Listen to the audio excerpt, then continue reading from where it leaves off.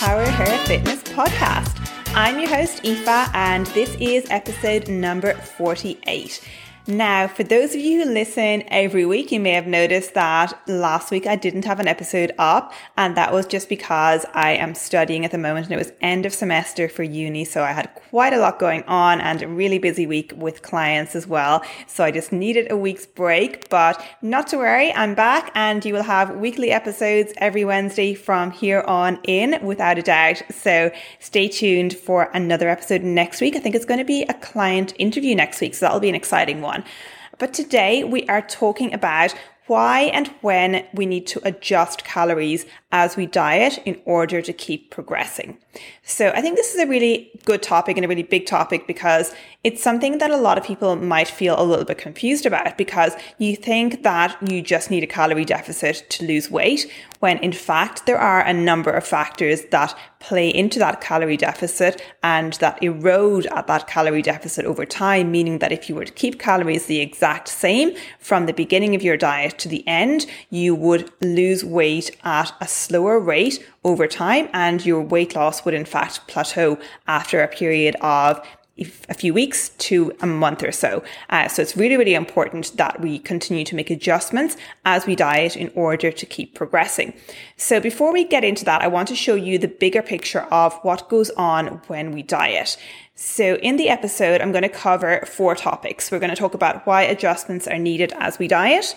We're going to also look at why fluctuations in weight and appearance will happen over a dieting phase, because that's something that leads a lot of people astray. They think they're not making progress when in fact they are.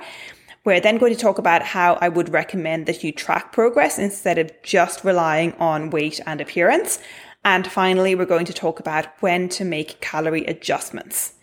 So let's first get into talking about why adjustments are needed as we diet. So the initial calories and macros that you will calculate, or maybe you have already calculated if you follow the instructions in my earlier episode number 5, as you know from that, those calories and macros are actually estimates. They're not the exact numbers that you need for your maintenance calories or for your deficit calories. The reason for this is our energy needs change over time due to a variety of compensatory mechanisms, and also because everybody's body is completely different. On top of this, when we diet, we want to remain eating as much as possible for as long as possible. And when we need to make some cuts and adjustments to calories, we really want to do it in the least compromising way to make our diet successful. And someplace that a lot of people go wrong with this is they use their weight as the only measure of progress, and they don't understand how often or how much their weight will fluctuate by over the course of a week and month. And this weight fluctuation often masks weight loss. And a lot of people, when they see, the number going down over the first few days or over the first week of dieting, they're jumping in the air. They're delighted everything is working. They're down like 1 kilo, maybe even 2 kilos in week 1. And they expect that rate of progress to happen every single week. And they expect the number to go down every single day. But that is not going to happen. Then one day it bounces back up and they feel like they've gained all the weight back and they freak out. They start cutting calories drastically, and then they're failing their diet because they can't maintain this drastic deficit. So that's why it's super important to understand why and when to make adjustments. So before we cover when to cut calories and when not to, we must first understand why we need to make adjustments, why fluctuations in weight and appearance happen, and how best to track your progress so you have the right data to work with in order to make adjustments. From there on in, all you need then is a framework to follow so you don't do anything silly and you don't drastically cut calories for no reason. So let's go back to what I first said about your initial calorie and macro calculations and that they are only estimates. Now that might be a shock for some people because you might think they're going to be completely accurate. But if you've listened to my previous episodes, and it was episode number 5 where I talked about your calories and how to calculate those, you'll know that we actually need to run those calories in real life for a period of a few weeks in order to see how exactly our body utilizes those calories and where our maintenance lies. This is because it is a calculation based off averages. So when we're calculating our daily calorie goal, we basically use our BMR multiplied by an activity multiplier, and then we deduct or subtract our calorie deficit. Now, all of these numbers, the BMR and the activity multiplier, are estimates based on group averages. So our BMR is our basal metabolic rate, or basically our metabolism. And that's the number of calories your body uses to maintain vital functions such as breathing, heart rate, and brain function. And our BMR is made up and influenced by so many factors that are going to be entirely different for every person on this planet.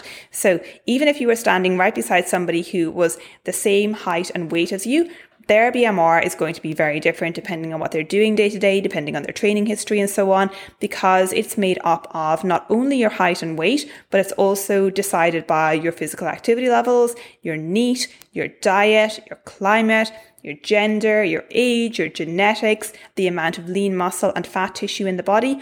So all of these things are highly variable and change from person to person. Therefore, when we do any equation to calculate our BMR, we need to understand that it is an estimate based on averages. And then the same goes for the activity multiplier that we use to get our calories. That's an estimate too. That is based on how active you are. And that's also really subjective, because one person could think they are highly active doing 10,000 steps a day and training twice a week. And another person could think they're highly active doing 20,000 steps a day and training 6 days a week, and they're using the same activity multiplier. So obviously then when they are eating their calories that they've calculated, they will have to adjust them based on how their body uses those calories differently, because their activity levels are quite different. So obviously trial and error comes into play here, and knowing that the initial calorie calculation may need to be adjusted, we just account for this then by tracking our progress and then adjusting based on how the body reacts. This is what I do with all of my clients. So I would always start off with establishing where maintenance calories are before going into a deficit, because you don't want to cheat yourself out of extra calories that you could be eating while still losing weight. So it's really important that you spend 2 to even 4 weeks figuring out where exactly your maintenance is, building those calories up if you need to, and adjusting them before then going into a deficit. Now, the other thing we want to take into account here is metabolic adaptation. We've talked about this as well in a previous episode even, and this is why our energy needs decrease as we diet. Energy balance is what determines whether we lose or gain weight. The problem is that energy intake affects energy output or energy expenditure, and this is called metabolic adaptation. And it's a result of our innate, strong protective mechanisms designed to keep the body alive in times of famine. So that's something that was, happening back ages and ages ago, back in the dark ages, I guess, when there was more of a threat of that sort of thing happening. And our body still has that inbuilt mechanism. So that is where metabolic adaptation comes into play. And it's why it's easier to get fat than it is to get shredded. So basically the premise of metabolic adaptation is that our body will start to conserve energy as we diet, and that is what makes our deficits smaller over time, because the body is using less energy. So let's actually go into that in a bit more detail to help you understand. We're going to take a look at the components of our TDEE, or our total daily energy expenditure. So the biggest portion of our TDEE is actually our BMR, and that makes up about 70% of our entire daily energy needs. The next biggest part is our NEAT, our non-exercise activity thermogenesis. So our daily movement, just moving your hands, blinking your eyes, maybe steps and so on. That makes up about 15%.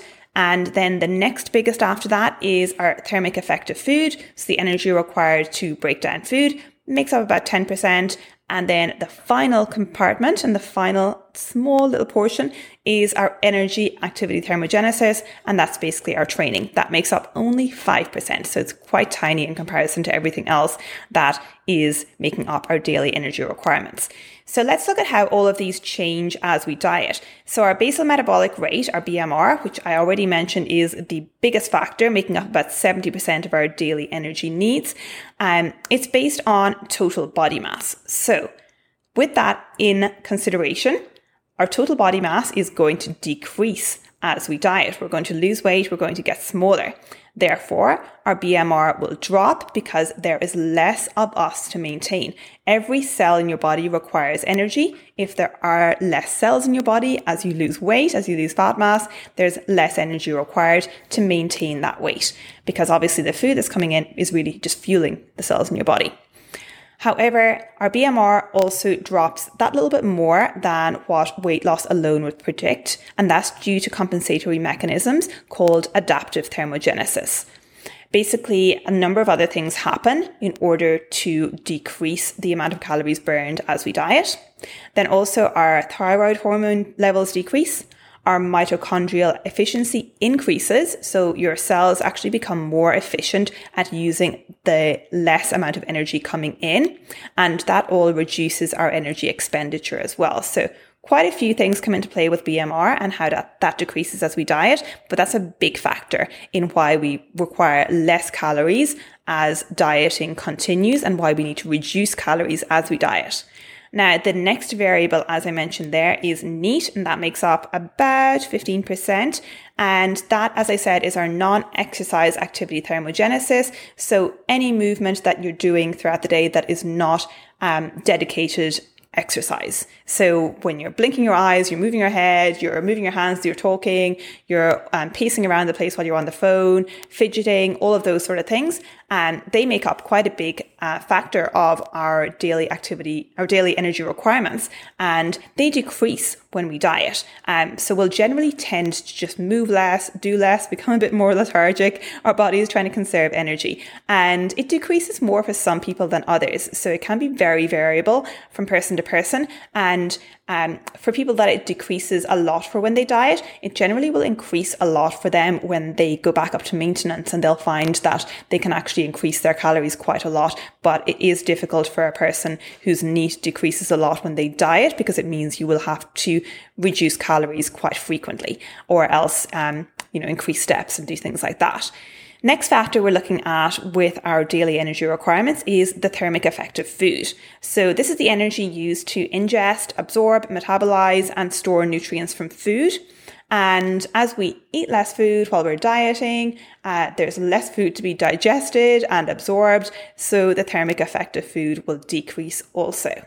And then finally, we have our exercise activity thermogenesis, making up that last approximately 5% of our daily energy requirements. That's the energy used during directed exercise, so going to the gym and so on.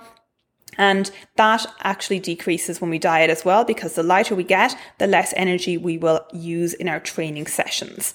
So it's really important to understand all of these adaptations will take place when you diet naturally, and that's why our calorie needs drop drastically as our calories are restricted. But these adaptations will vary so much from one person to another. So there's absolutely no way to predict how low your calories will need to go on a diet. And that's often a question I will get, like, how low do I need to drop my calories, or how low will my calories go when I'm dieting? And there's honestly no way of predicting it, because we need to actually accurately track our progress and adjust things along the way. And everybody will adjust and adapt differently. But there are also a number of things that we can put into place, and we don't want to go too low on calories. So we want to kind of keep a floor there of about, 13 to 1400 calories and not really drop below that, because we don't want to go lower than our BMR when we're dieting. Okay, the next thing I wanted to cover is some people who might have tried every diet under the sun, but they're still struggling to lose weight, and they think that they're metabolically damaged from years of dieting, but they've never dieted in a strategic manner. So they've never actually adjusted calories while they're dieting in order to factor in all of these things that impact our calorie requirements while we diet. So I think the first thing I want to cover there is obviously, some people do find it harder than others to lose weight if they have some medical conditions. There are some hormonal conditions that require medication, but it's not likely that your dieting attempts over time have caused something like this to happen. It's much more likely that your dieting attempts were maybe not as optimal as you would have liked, because you were lacking guidance, or because you are making adjustments too quickly based on letting your emotions overcome you, when you see the scale fluctuations happening and things like that. So that's why it's really, really important to have a structure and have a framework in place and understand why fluctuations happen and understand when to make changes to calories. So there are two other important responses to a sustained calorie deficit. And this is the reason why dieting is hard. When we diet, our hormone levels change. Our ghrelin increases and our leptin decreases. These are two hormones that are responsible for hunger and satiety. So ghrelin, and I always like to remember this one like a gremlin, basically. Ghrelin is your hunger hormone. So that increases when you're dieting, you feel hungrier. Our leptin is our satiety hormone, and that gives you a feeling of fullness, and that decreases. So obviously, the two of those, increasing and decreasing, is going to play a massive factor on how adherent you can be to your calories when you're dieting. So when a person says, I'm eating only 1,200, 1,300 calories and I'm not losing weight, where am I going wrong? What's happening? Am I broken? Highly unlikely they're broken. It's much more likely that they are either going in and out of a deficit and, they're letting those hunger hormones take over and going over their calories more often than they would like to admit, or they're underestimating their calorie intake, or they are losing fat, but they have some water retention, or the way they are tracking their progress is not efficient in measuring whether they are in fact progressing. So the bottom line here is we need to continue to adjust and decrease calories as we diet in order to make progress. But while this is happening, and this is what makes dieting difficult, and this is why people struggle, hunger increases, satiety decreases, and this throws many people off the wagon. So this is why we need to be smart about our dieting and smart about our starting deficit calories and diet on as many calories as possible while making slow and strategic adjustments when necessary. Because the deficit you can stick to is going to be the one that gets you a result. Okay, so that hopefully covers off why adjustments are needed in general as we diet and why we can't continuously diet on the same number of calories and expect to get results, why we always need to be monitoring and adjusting over time. The next topic and the next area I wanted to discuss in this is understanding fluctuations in weight and appearance. And this is a very relevant topic because it actually comes up weekly in my group coaching calls with my mini-cut clients when they're looking at their progress pictures or they're looking at their weight and they're seeing fluctuations or they're not understanding why progress pictures from week to week aren't looking drastically different. And there is a reason for this. And it's really, really important to understand that this is so common. Short-term fluctuations make it really difficult to gauge progress on a day-to-day basis or even week to week. So this is a trap many people fall into. They rely purely on the scale as the measure of their progress, and they let that dictate whether or not their diet and whether their diet is working, whether their diet is successful, and they start to make changes ad hoc based on whether the number goes up or down each day. And we really can't do that. We've got to start to zoom out and look at the weekly average and the monthly average, because your weight is made up of every cell and organ in your body. It's not just your fat mass. So it's not just telling you whether you're losing fat or not. And oftentimes it isn't able to tell you that, especially day to day. And this is really obvious when we look at how our weight changes across the day. If you were to weigh yourself, say, first thing in the morning, after you had breakfast, before lunch, after lunch, in the evening, before you go to bed, those weights are going to be entirely different. And that's kind of like how your weight changes throughout the week as well, to be honest. I think if you start to look at it like that and understand it in that sort of way and make that comparison, then you might start to understand that a day where your weight is high is really irrelevant because it's just a fluctuation. Basically, when we look at what makes up our weight, it's made up of your food in your gut, your food that you're digesting, your glycogen storage, and your water retention. So consuming more food, more carbs, and more sodium increases body weight and causes fluctuation. Now, I want to help you understand this a little bit more because I think some people can get really stuck on this one. And I think once you overcome this and you start to understand why weight fluctuates, it's really, really helpful in just looking at it as data and looking at it as averages over time instead of allowing a day-to-day number impact how you're feeling. 1 kilo of body fat is made up of somewhere between 7,000 and 9,000 calories. So if you've gained 1 kilo overnight, but you have not eaten 7,000 to 9,000 calories over your maintenance calories, it is safe to say that a big amount of that is not body fat. So understand that first of all. Your weight and that number that you're seeing each day is made up of your body mass, your food weight, that's the food in your gut, the water content in your body, and glycogen. Now, if you eat saltier foods, you'll retain more water for a few days because salt retains water. If you eat more carbs than normal, they'll be stored with 3 grams of water as glycogen because every 1 gram of carbs pulls in 3 grams of water with it. And if you eat fewer carbs than normal, then you'll use this glycogen up and you'll retain less water than normal. So that is a really, really great explanation of why our weight fluctuates day to day. Now, another factor with this is when we're in a deficit, we have lower levels of food weight in our gut, we have lower glycogen storage, and we have less water weight as a result of that. This means that if you're in a sustained deficit, you might get misleading low weigh-ins from time to time. So, every now and again, you might jump on the scale and you've dropped a kilo overnight.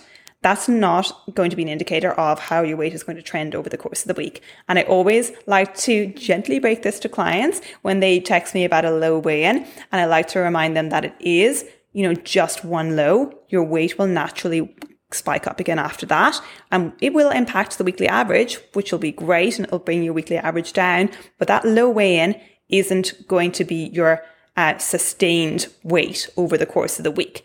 The reverse of this is also true. If you overeat in a deficit, the spikes you will see will often be misleadingly high. And this is because we have lower levels of, as I said, food in our gut, lower glycogen and less water. So any spikes and any changes will be dramatically higher and lower than they normally would be. And these are not a true reflection of what's going on. They're often just a result of water retention, and even more often, they will just mask what's happening with regards to fat loss. So we really want to start stepping away from looking at the daily number and instead looking at a weekly average. And also understanding these fluctuations will affect not only your weight, but how you look as well. Because when you are retaining a bit more water and retaining a bit more fluid and you have some more food in your gut, you will generally look a little bit bloated as well. So that's why progress pictures can often be a little bit misleading when you're dieting as well from week to week. And also as females, progress pictures at various stages of the month can be drastically different because of our hormone levels. So don't let that disappoint you. You've got to really understand that as long as you are sticking to your processes and you're being consistent, the changes will come. And it's more a matter of compounding all these changes over time and looking at the bigger picture and looking at comparing month to month, especially with progress pictures. And this is why the way we track our progress can make or break a diet. And that actually leads really well into my next point, which was going to be the 5 ways I suggest you track your progress.